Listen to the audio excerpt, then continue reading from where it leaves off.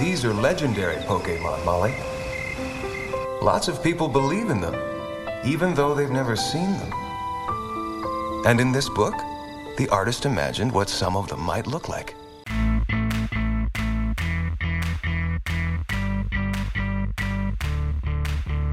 The Unknown are causing this. We have to find a way to stop them.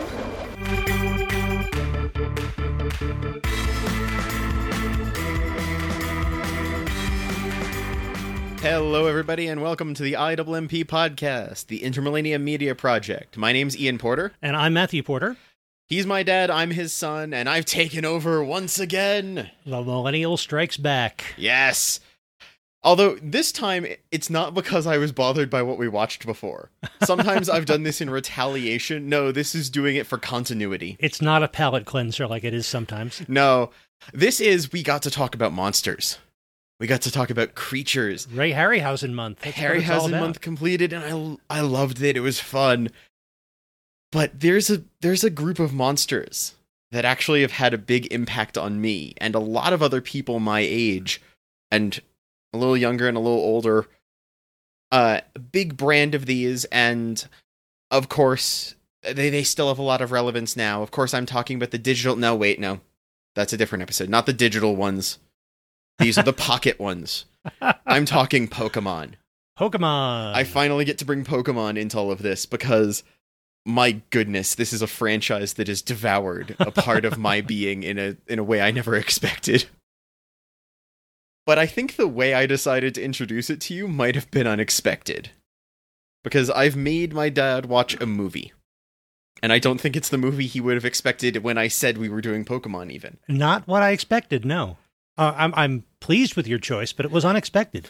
Because I had my dad watch Pokemon the Movie 3. Or Pokemon the Movie 3 Spell of the Unknown. Or Pokemon 3 the Movie The Lord of the Tower of the Unknown Entei. It's got a lot of translations and name types. But still, the third Pokemon film, which is, I think, one of the best Pokemon films, and actually highlights what I love about the franchise the most. I kind of have to explain what this movie is to me. I did see this with you around when it came to home video. That seemed familiar once we started watching it. Because this movie released in Japan in 2000. It came to America in 2001 and was released onto like VHS and such a little after that. And we rented it from a Blockbuster or something and watched that, and it was great. But my interaction with Pokemon was already a little weird at that point. I'd known about it well before a lot of my classmates. And why? Because of my dad and his collection of Japanese manga. Which means I got to see early artwork from this brand new thing that was getting popular in Japan that had this kid with a hat and a little companion Pokemon. It was called a Clefairy, and I saw artwork from the early days before Pikachu was even the mascot. Right, those were like the old copies of Korokoro. Yeah. I was using to practice elementary Japanese. I'm sorry, those copies messed with me in a major way. My love of Bomberman, my love of Pokemon come from interacting with those. But I'd known about this, and then a little bit later, there's a lot of talk about this thing called Pokemon coming to the Game Boy Color, and everyone was really excited. And I never got the first ones. But I did get Pokemon Yellow, which was a little bit later. And by the time Yellow was coming out, a lot of my classmates and such were dying down on Pokemon. So I came to it late, but I came to it, there was already a wealth of information that people had gathered about the first games, and I enjoyed getting what I could of that, and applying it to the second game they came out with, and really enjoyed it and loved it, and never completed my copy of Yellow, and it still sits on one of my shelves with its battery dying, and me stuck in front of the Elite Four and never winning. But then they came out with a second set of games. And I never got those games. And all of my classmates got into Pokemon again, and I didn't. but I did keep up with the brand. And so when this third movie came out, which is all tied into those second set of games, features a bunch of Pokemon from it, was a big part of it, I watched it, but I didn't have a connection to it as much. Skip forward to a few years later, they're coming out with the third set of games. And the third set of games I'm seeing in magazines and such. And I get excited for it, but all of my classmates and such are thinking Pokemon's a kid's thing, and move on. And I don't even get the first set of third games when it comes out. I get the second one. I get the yellow version. Again, I get Pokemon Emerald. But I've spent the time with the internet more at my fingertips than ever, devouring the lore and the story and the information like I did the previous time about the games and all of the media and all of the franchise to prep for playing this new game. And in doing so, I rewatch Pokemon the third movie. And it clicks for me. Because this is not actually, this is in part a tie-in to our Harryhausen month. This is also a tie-in to our Lovecraft films. Because my goodness, Pokemon is dark and weird and I love it. It is. I've always appreciated that about Pokemon. It's this cheery surface over a really weird structure. Absolutely. And it's that part of the lore and the story and the storytelling and such. This kind of like the deep weirdness and the deep interconnection. Like, you see the iceberg memes people put out where it's like the surface level fan stuff, and then there's layers down below of the, did you realize how weird this thing is? And I'm down there on those lower levels saying, like, there's explanations in the game for how they eat Pokemon and the Pokemon, like, come back to life and things like that. And I'm like, what in the world? I love it. This is my sort of thing. But Pokemon the third movie is absolutely, I think, the best Pokemon movie visually. It's also probably the best example of that thing I'm talking about. So I wanted to use this as the crowbar to start shoving Pokemon into the podcast. I am not surprised to hear the idea that this is the best Pokemon movie. I think it's only one of two Pokemon movies I saw. We did see the first Pokemon movie. You and I went out to a movie theater to see it when it came to America. And so this was well before 2000. I don't know exactly when it was or how old you were. And I thought that was terrible. I thought it was cynical and violent, and anything I might have liked about Pokemon from reading manga or from any of the games was just missing from that first Pokemon movie. Oh yeah, that came out in Japan in 1998. So by the point this out, they released 3 movies in 2 years. But that one came out in 1998. It came to America in I think 1999. So that's when you and I would have seen it. Yeah. And then there was a Pokemon the movie 2000, which I've never seen. And then this, which I remember renting and watching with you. And this holds up. I thought it was pretty good at the time. And I still think it holds up having watched it with you again this week. I feel like you could probably see this movie without knowing anything about Pokemon and be okay. I guess you would have some questions about you'd wonder what these things are, but you'd catch on pretty quickly, I think. You'd probably be confused as to why it slows down 3 times to have prolonged fight sequences, but they use that to establish the idea of trainers and battles in Pokemon to go along with the scientists who study current and ancient and legendary Pokemon. They do a pretty good job of setting all that up in the first 5-10 minutes. Oh yeah. But we've got to kind of dive into the third movie itself, but this one I know that there's a lot of other people who like this one, but it's kind of weird because there's a 4th film and a lot of them after that, but a lot of people I know put the cutoff right after this one. So the fact that you're responding immediately the same way, I'm like, okay, everything's kind of lining up in that sense. And I talked about how the first movie was kind of dark and cynical. Well, I wouldn't say dark. The first movie was dark, but it was cynical and violent and all these things. Pokemon the Movie 3 is dark, but it's a darkness that's earned from its story. It's a kids' movie without a direct villain, That's a good point. which is really rare, actually. It's super easy to codify good and evil, heroes and bad guys, by clearly defining a bad guy. But by the end of this movie, all antagonistic forces have very reasonably reassessed what they're doing and shifted, and some of them are incomprehensibly interacting with everyone else, but also dealing with something out of their control by the end. It's literally like you started the ball rolling, and when you decide to stop it, you have trouble. And that's a narrative you don't see a lot, so I'm excited that this one is actually able to pull it off. I also kind of think of this like Miyazaki did a D&D campaign.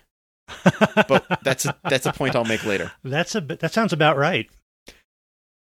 Pokemon the Movie 3 focuses mostly on, actually, I think more of a main character than Ash in some way. Ash being our protagonist from the anime, which I watched a lot of the anime in all of this devouring, both as a kid and in my reintroduction to Pokemon later on. And Ash is bland as a character, I'll admit. He is, by design. I By think. design. Any young person can project themselves into Ash because Ash is so poorly defined. If you're into Pokemon, you're just like Ash because Ash is into Pokemon, and that's pretty much all he's got. There's actually questions about that at one point. The whole Ash isn't a Pokemon thing. There's a weirdness I could go into. This might be a Patreon tangent for us later. But the main focus character is a young girl named Molly, who is immediately established as having like Disney tragic backstory that then gets worse. Because she lives in a giant, rather empty mansion with just her dad and her butler, and the constant bit of sadness about the fact that her mother disappeared. And her dad's job takes him away from her a lot as he goes and does Indiana Jones-style poke around the ruins archaeology. Since archaeologists are the billionaire rock stars of the Pokemon world.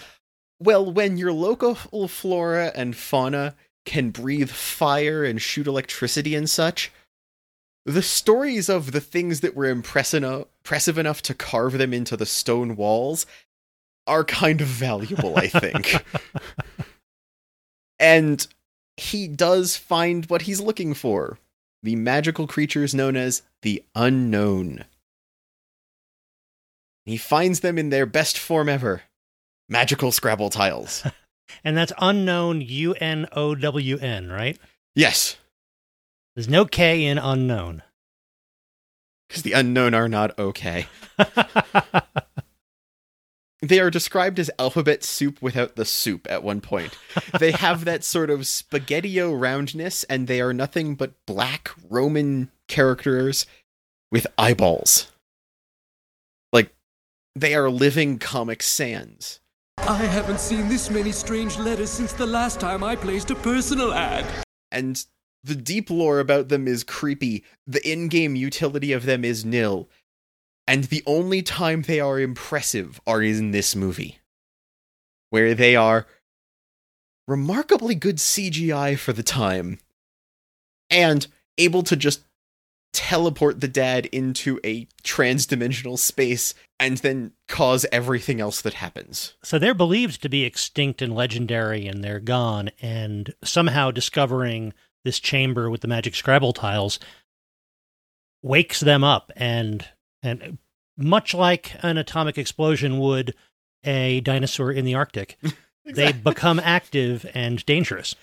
Well, they do the thing that, like, a lot of Pokemon in general, if you are psychic and or a trickster, which usually actually happen to line up with each other, you talk about them, they appear over your shoulder and go, ha-ha, and then they vanish.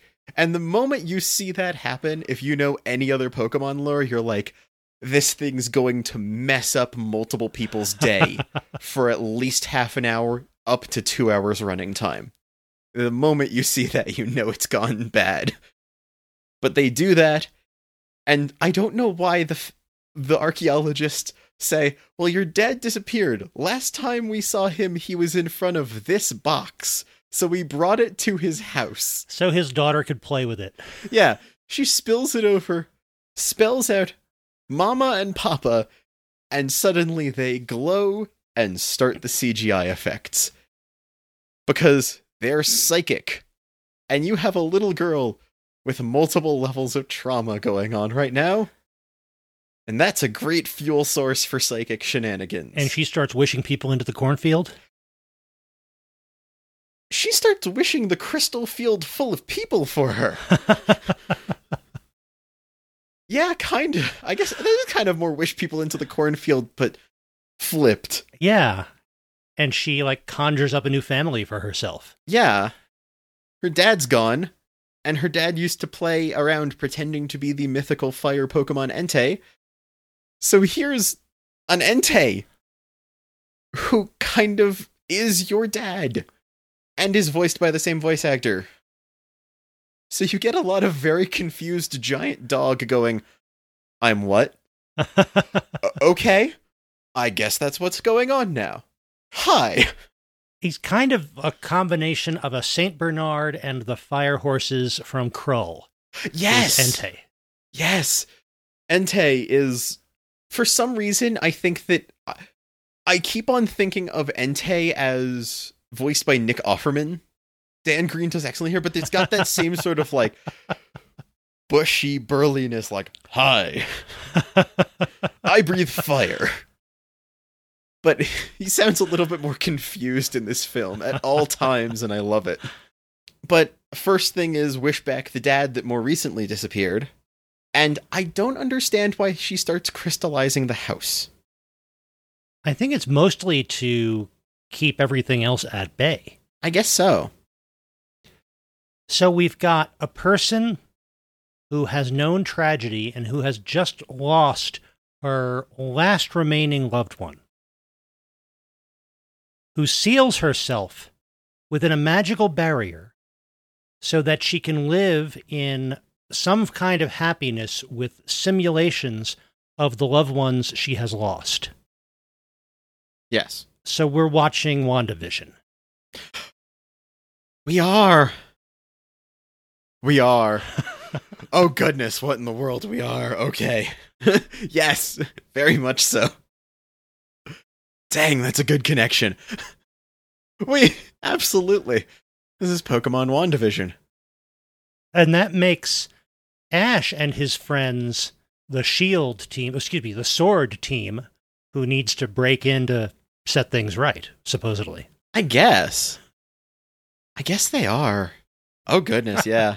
I do want to point out that I feel a little sorry for the butler, who kind of says well, at least I'm still here for her. And the next thing she does is shove him out with everyone else in the crystallization and not include him in the family. Oh man. Which is kind of ouch. I've served this family for years and ouch. Come on.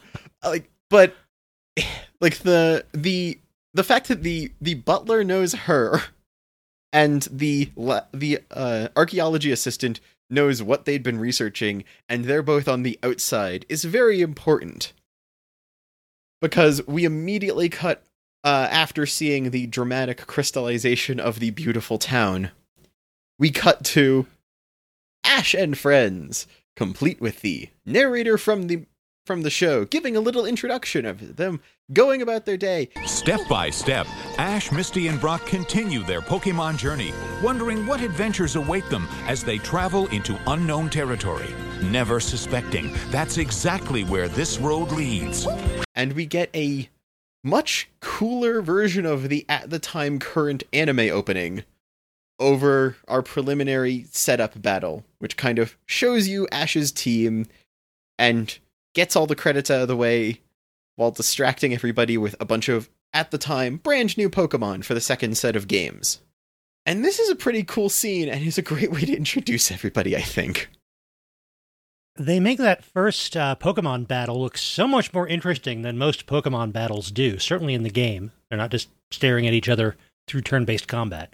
They're running all over the playground as they zap one another and punch one another. Not punch, I guess headbutt one another. Oh, yeah. There's a lot more, like, spatial strategy in an anime or a movie Pokemon fight that never gets translated into anything of the games.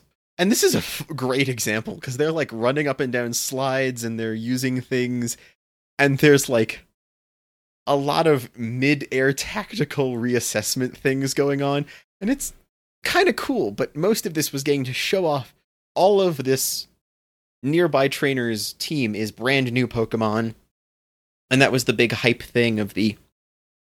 We kind of showed a couple of things in the second film, but the third film was the first one really rooted in the second set of games, which was really interesting and weird for me because I never played those.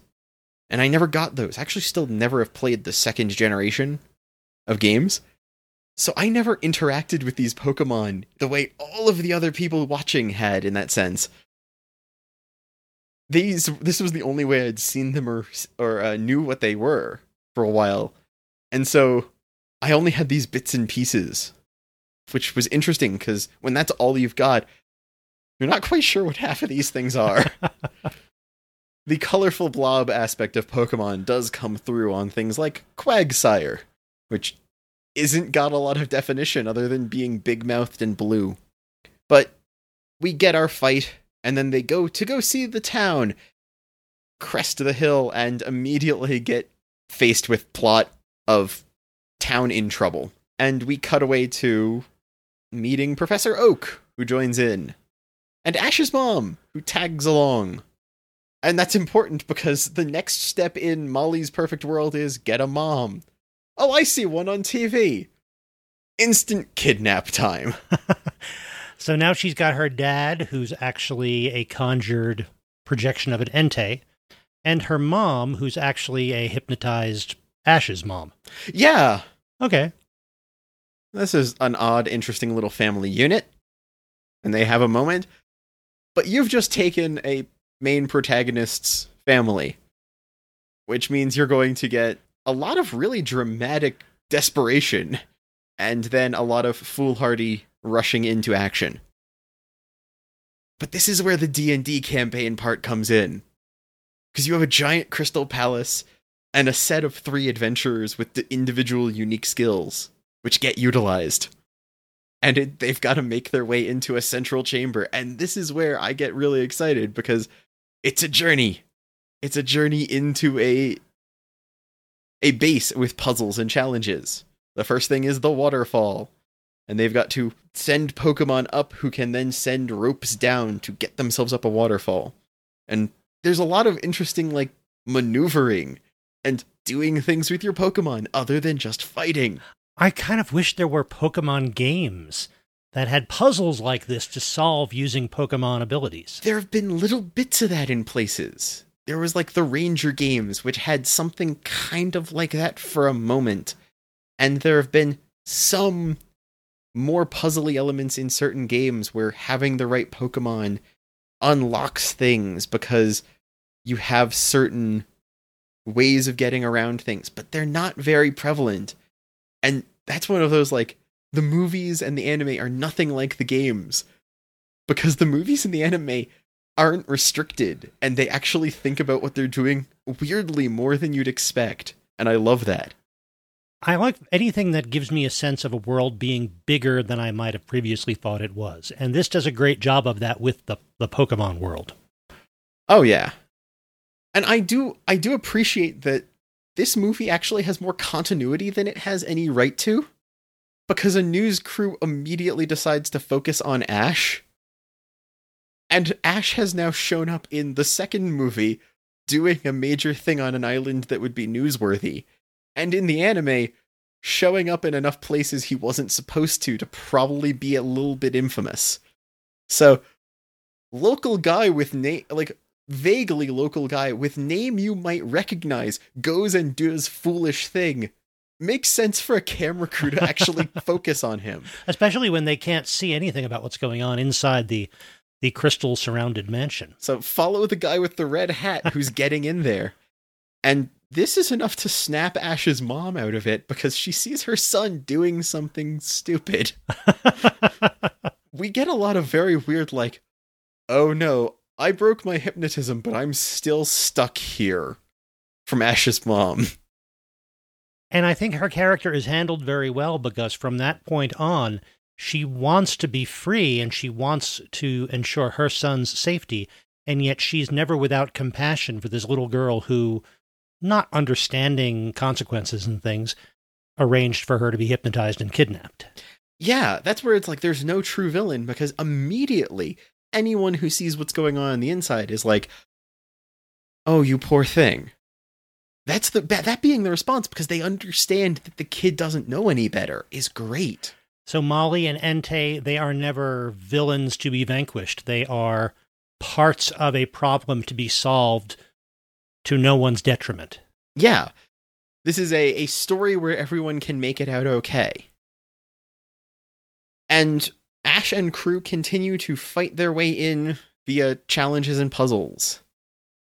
I forget where in this we get a cutaway to explaining why Charizard shows up, but we get Chekhov's Charizard at some point. Yeah, it's just Charizard's, the Nerf reservation that Charizard was sent to at some point. The keeper's watching TV and Charizard notices that. Yeah, they had to get rid of him in the anime because Ash having a Charizard got too powerful.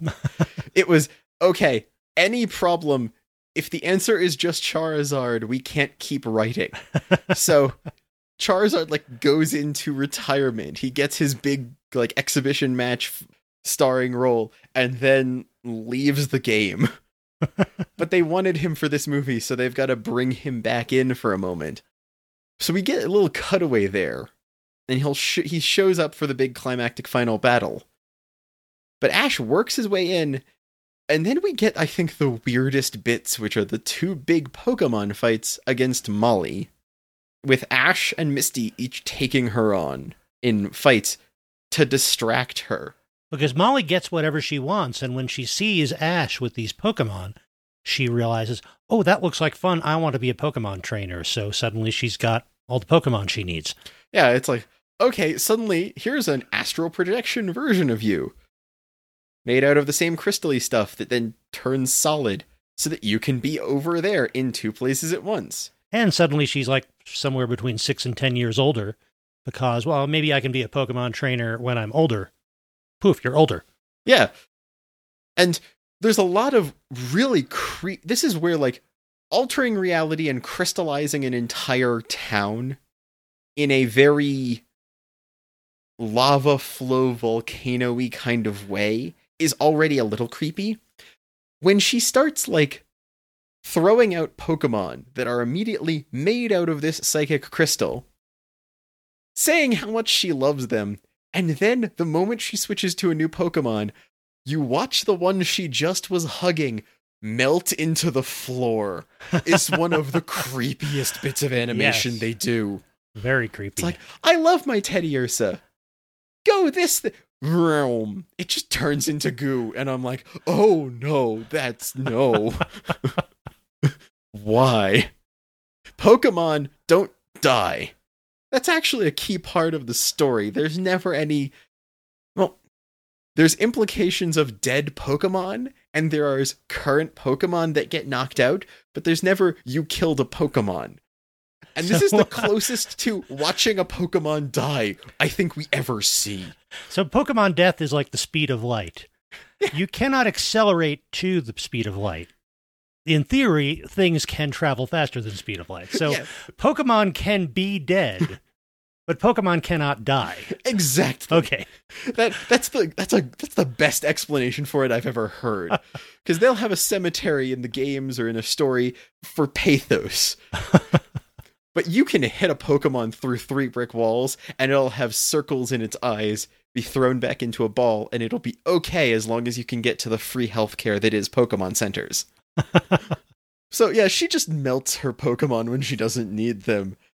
In a very childish, I'm not playing with this toy right now. That means it's totally forgotten. It means it's totally forgotten, and when you've just implied this thing might have some vague form of separate sentience, That's, I guess, the only thing I wasn't sure about. Were these Pokemon that she was conjuring through this, were they mere projections, or did they have some kind of sentience or consciousness? But I guess if they didn't, then maybe the Entei she conjured didn't either, and that certainly seemed like it did. This is where Pokemon is great for that fridge logic. Like, you've played through the game or you've watched the movie and you're going to get a drink later, and you just say, wait a minute, what? How? No. Like, there's all these sorts of instances that you can just fall down the rabbit hole of where Pokemon is really weird. And that's what I love about this, because this is what this movie did to me so much.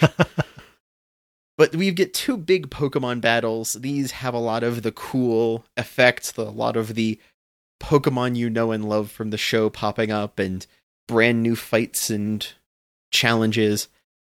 And these are also interspersed with some of the best lines from the show stealers of this entire film. Team Rocket. Well, in some ways, the show stealers of all of Pokemon. Of all of Pokemon. Team Rocket is very aware of the fact that they're in a movie in this one. Now, why was Team Rocket even there? Did they want to get in and get their hands on Entei or something? They kind of state early on, like, wow, that's weird. That must mean something powerful's causing it. Let's steal whatever that is. Oh, okay. And they kind of immediately get, like, they float in on their balloon, get shot down, and it's brilliantly just pan over to the news crew saying, a local hot air balloon just got shot down for violating this crystal structure's airspace. It seems this is more dangerous than we thought. It's like, okay.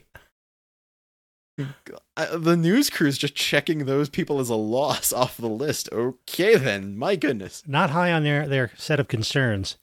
No. But you're right, there's no fourth wall when it comes to Team Rocket. About halfway through the second movie, Team Rocket, like, has a revelation about their, like, place in the narrative and actually pulls one of the most amazing moments in the second film. And the third is just coasting off that same momentum of the, like, I think we're here to help Ash and crew. And when asked about that at one point, they literally say, because if anything happens to you, there's no more films for us. There is no fourth wall, and they've just, like, directly called out the contract writers, and it's brilliant. Yeah, here they're asking, maybe we'll get a bigger part in the next movie. Exactly. Or giving the strangest line when they're the first people to see the unknown and give us a chance to show more CGI of this twisting ball of characters and letters humming the creepiest tune ever. Very. I want that as a ringtone, though. Just the no, just them. They do the Pokemon thing of saying their own name, but it's in this sing-song like tritone that sends a shiver down your spine. That is a perfect ringtone, because you could have special ringtones for everybody in your contacts list, and for anybody who's not in your contacts list, they get. Exactly. That's what I want. I need to pull this audio. I like that.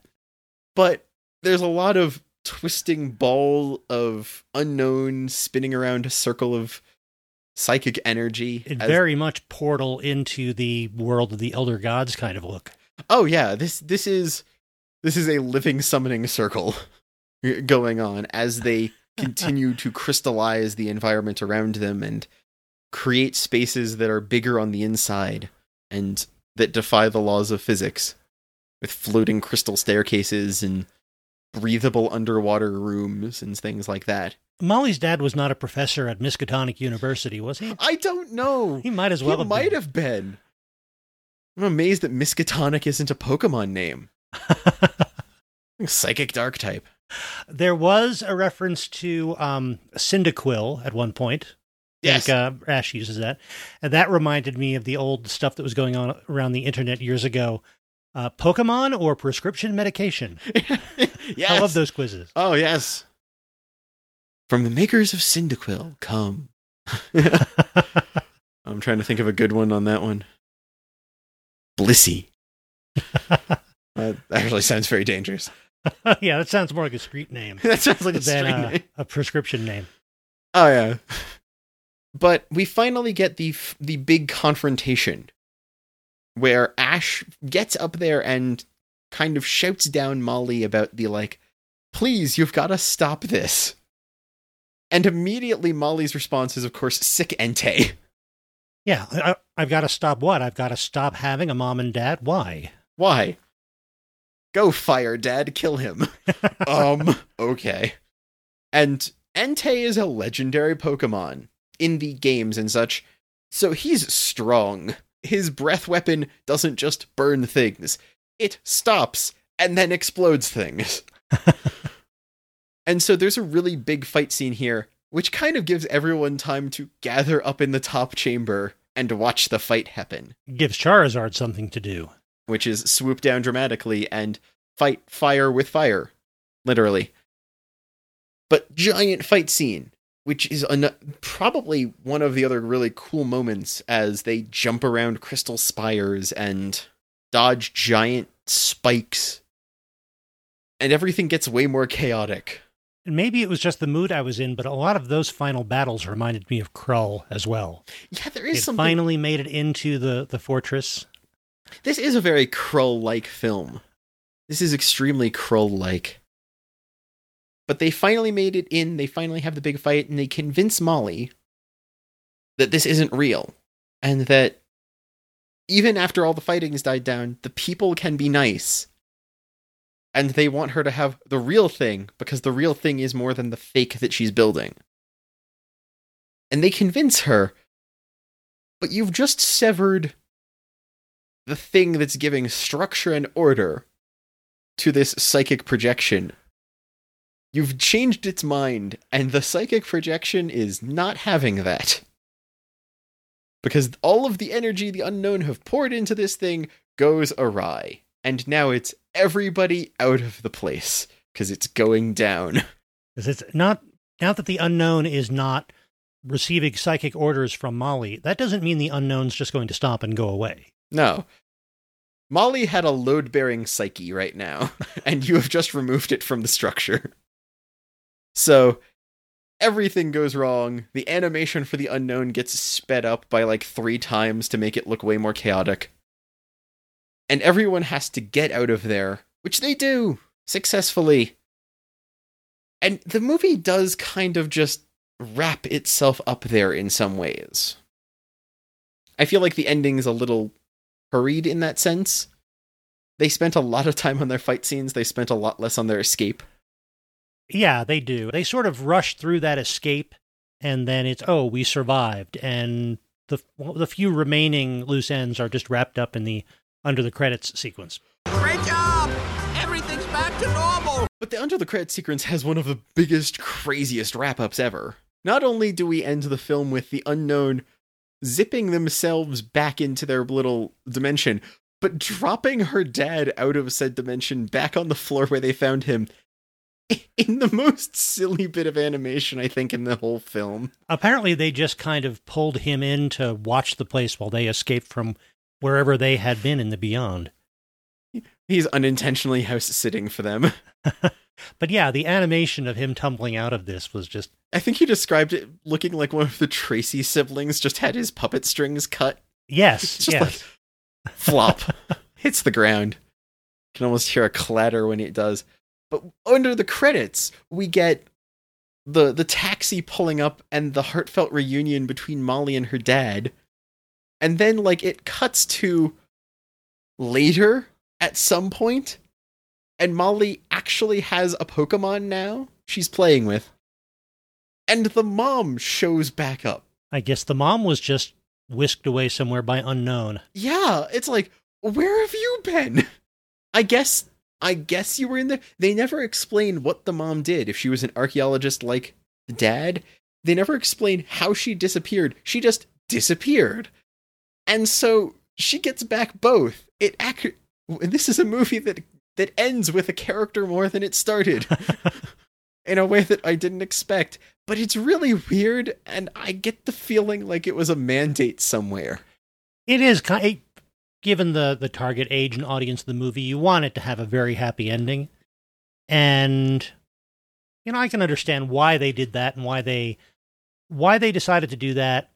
I don't know why they rushed that as much as they had to, except that they had, I guess, limited running time. Yeah. Pokemon Company, you're working with WB. We can't be Disney. The mom has to reappear. She can't stay missing. That's Disney's thing. And Ash just kind of goes about his business. He's just, my mom's back. My Pokemon have gone through an ordeal with me.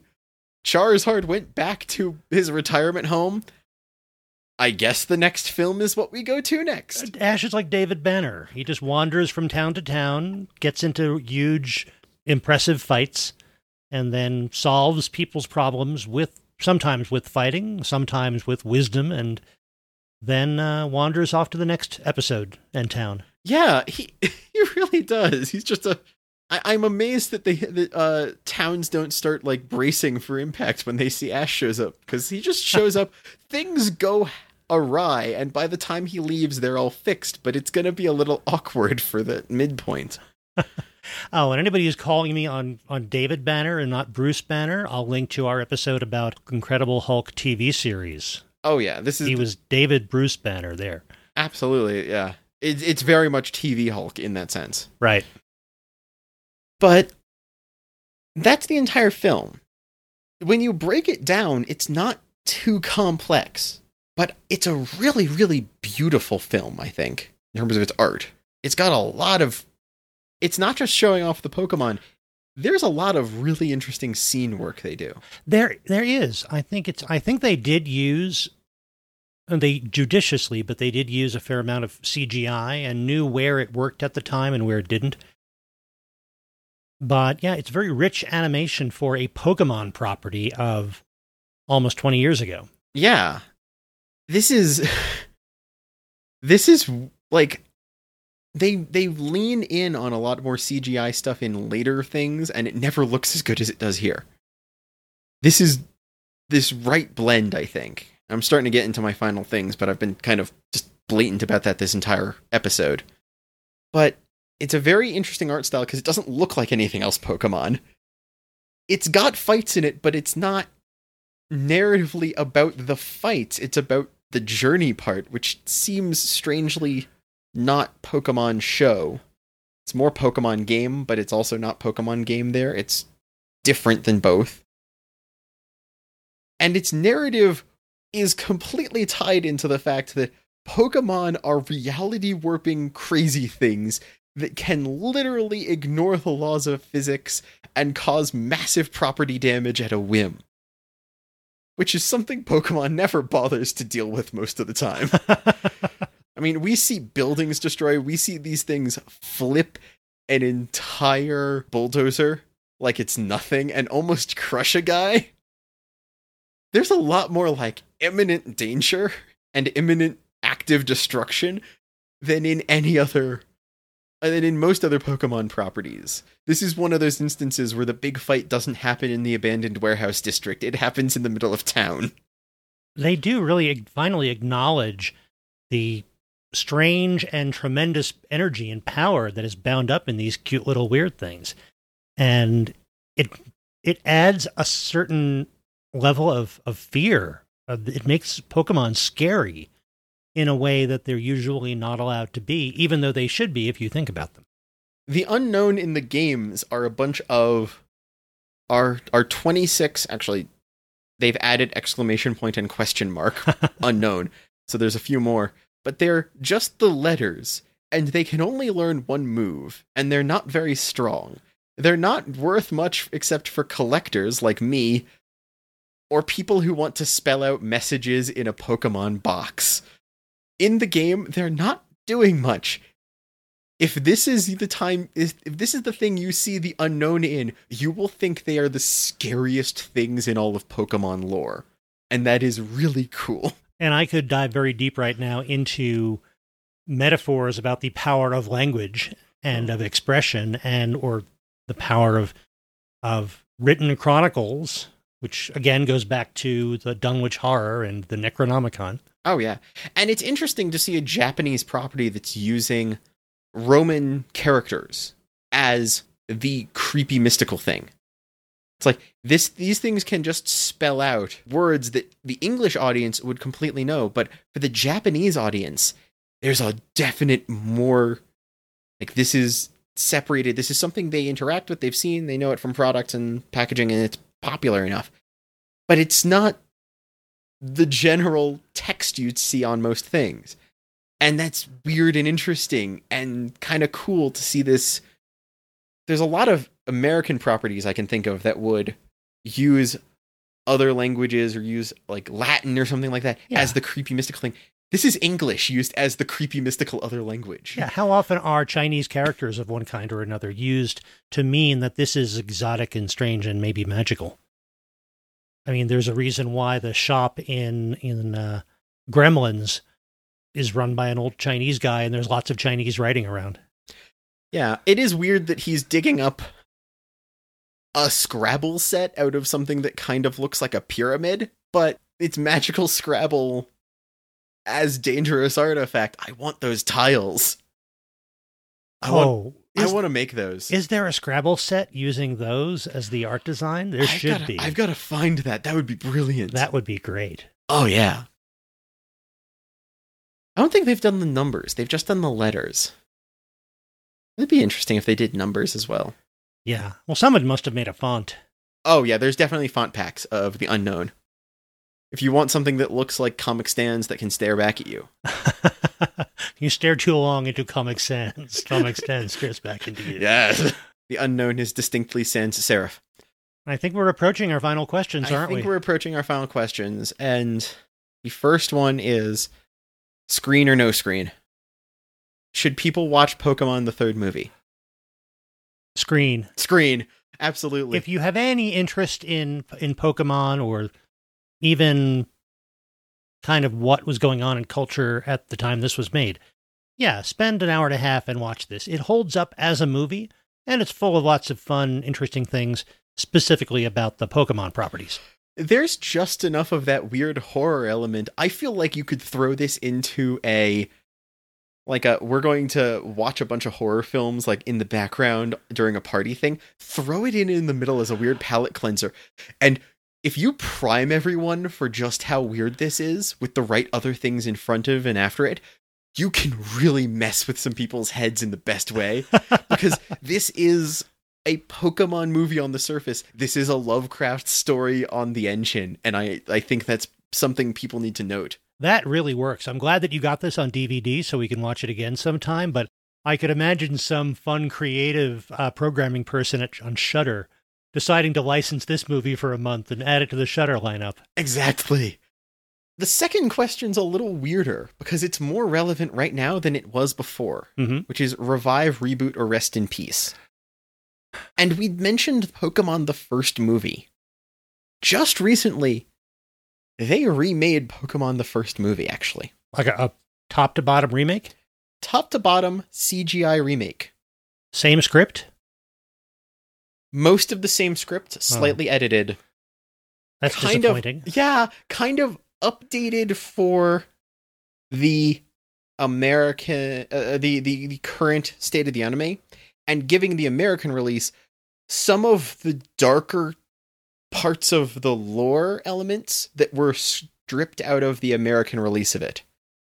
Because the first Pokemon movie was actually way darker and creepier in Japan, and they decided to scrub it down for the American release. Oh. So I think our Patreon, we might do a Patreon thing where I show you the missing bits or explain to you the missing lore if you thought the first one was weird, because I think you might find it even weirder after.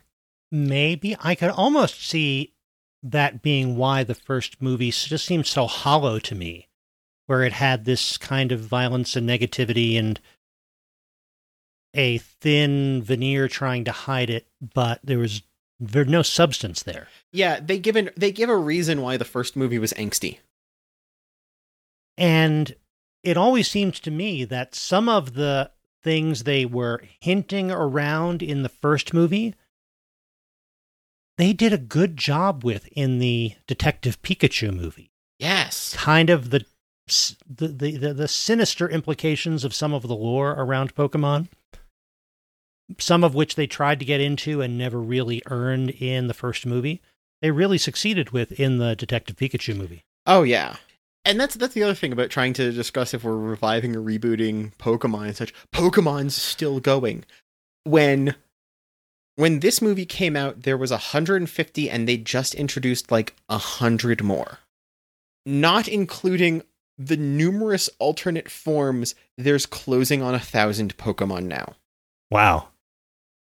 There's remakes of the games coming out at the end of this year, and I don't even have to state which year it is. That's always going to be happening.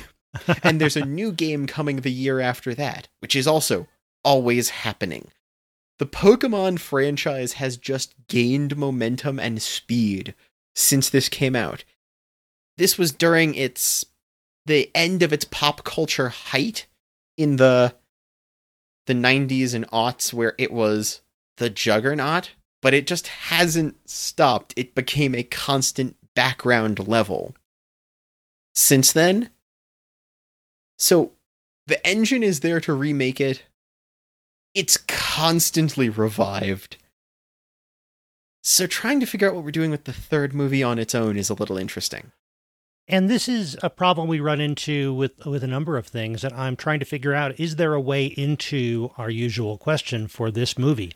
With Superman, for example, we watched the 1978 Superman movie and we had to acknowledge it's pointless to talk about reviving or rebooting Superman because that's constant and it's been happening for almost 100 years.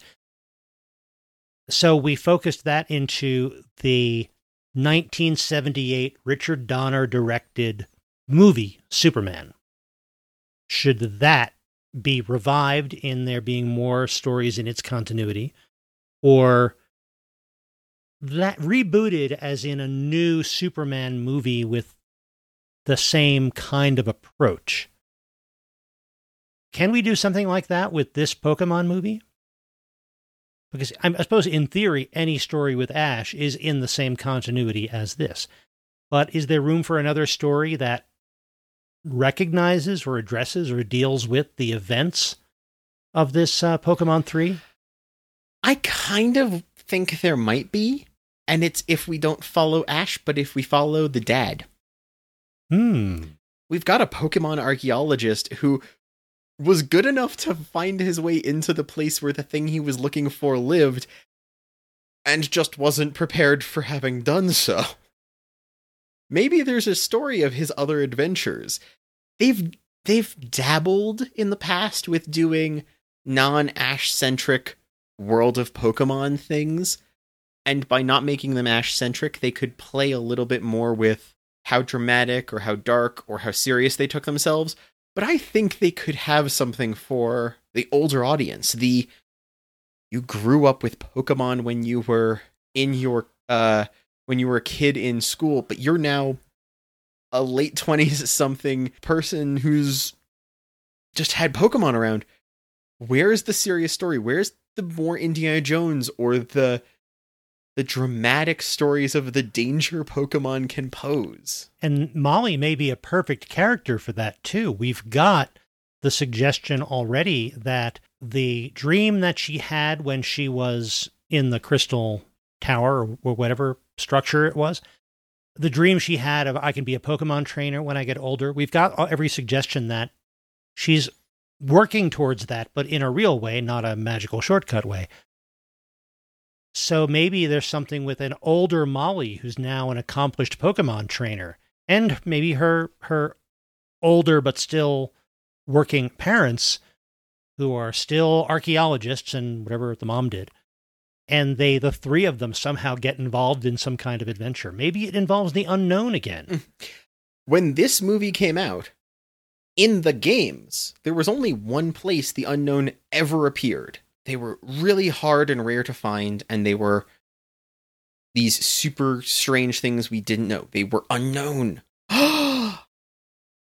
Since then, the games have had to include place after place after place where you can find them.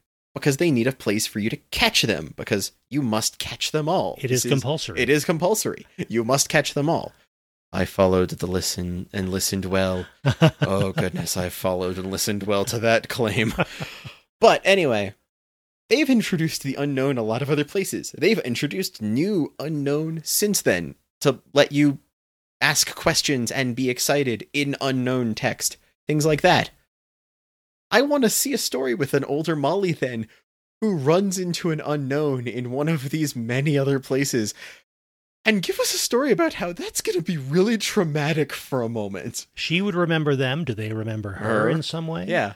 And then do they still have a connection that she wasn't aware of? You could have an entire story with an unknown joining Molly as a partner Pokemon, and she goes off and explores and meets other things even. You could have some weirdness there and fun. I don't know why that's now starting to sound like Death Note. You've got this weird, dark, negative, dark, powerful being looking over the shoulder of a young person. You get one lost unknown who isn't part of the psychic collective, but it's like, I recognize you. We remember you. Oh. Just like, oh no, I'm doing an escort mission now and I don't like it. Hi.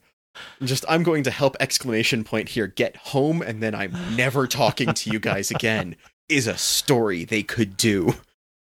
And oh goodness, I hadn't even thought of that when we started this episode, but you suggesting older Molly, I love this idea. I want this now. But I want a Pokemon film or Pokemon story in some form that can deal with how traumatic the movies are. Sounds to me like we want a revival. We want a revival, I guess, yeah. We want a later in time, a sufficiently distant sequel. Superman is able to always be a story that can kind of select how old its audience is targeting. It can play around with that. And it can reinvent itself for different times.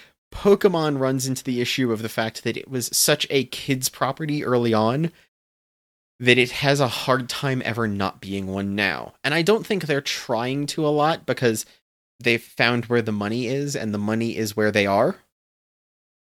But I think that there's a lot of things they could do that they aren't, and I'm hoping at some point they figure out that they could do that, and that there is an audience there who would support that once they get that content. And that makes sense because kind of the straightforward central motifs of Pokemon, they are crafted to be targeted at kids, little kids of a certain age. It's essentially collecting stuffed animals and playing games with them. But the fact that they've now, especially in movies like this one, established a bigger and more complex world, you don't have to limit yourself to those stories. So just like I keep coming back to Detective Pikachu, that was in some ways a proof of concept that you can go beyond the standard Pokemon structure in this world. We could definitely see that with a sequel to this movie. We were told when we were the audience for it that that the kids like me were going to be the trainers, and then eventually we would become the gym leaders and the townsfolk and the professors. And I've got my lab coat upstairs because of that. But there's not a lot of stories now about the people those trainers have become alongside their audience. So maybe that's where there's something to be found. I hope so. Hopefully. I hope so. Well, thank you for joining us in this episode and this deep dive into something that has devoured more of my mind than I expected. Pokemon, I still play all the games and such, so I'd love to hear about what you as the audience, what your relation to this brand might be, and if you think Third is a good movie or if there's another one that stuck with you more. I haven't seen a lot of the later ones, but there's like 20 of them. Oh, wow. Yeah, there's a lot of Pokemon movies. Or did you like the first Pokemon movie better than I did? If you did, you think I missed something, let me know. So, in the meantime, Dad, where can they find you online? You can find me. You can find me most places as By Matthew Porter. So you can go to bymatthewporter.com, but you can also find me on Twitch as By Matthew Porter, on Twitter at By Matthew Porter, or YouTube By Matthew Porter. And Ian, where can people find you? I can be found online as Item Crafting on Twitter, and Item Crafting Live on Twitch, and at itemcrafting.com. And you can find the podcast at immproject.com. That's where you'll find all of our back episodes, Also, a link to our Discord. We'd love to hear from you there, or on the contact page that's also on that website. You'll see a link to our Twitter, and you'll also see a link to our shop and a link to our Patreon. Thank you very much for anybody who's able to support us there. And if you can't support us there, we just really appreciate your continuing to listen and letting your friends know about it. And we'll be back in about 2 weeks with my dad taking back over and showing me more media from the 20th century. And so, in the meantime, go find something old to watch.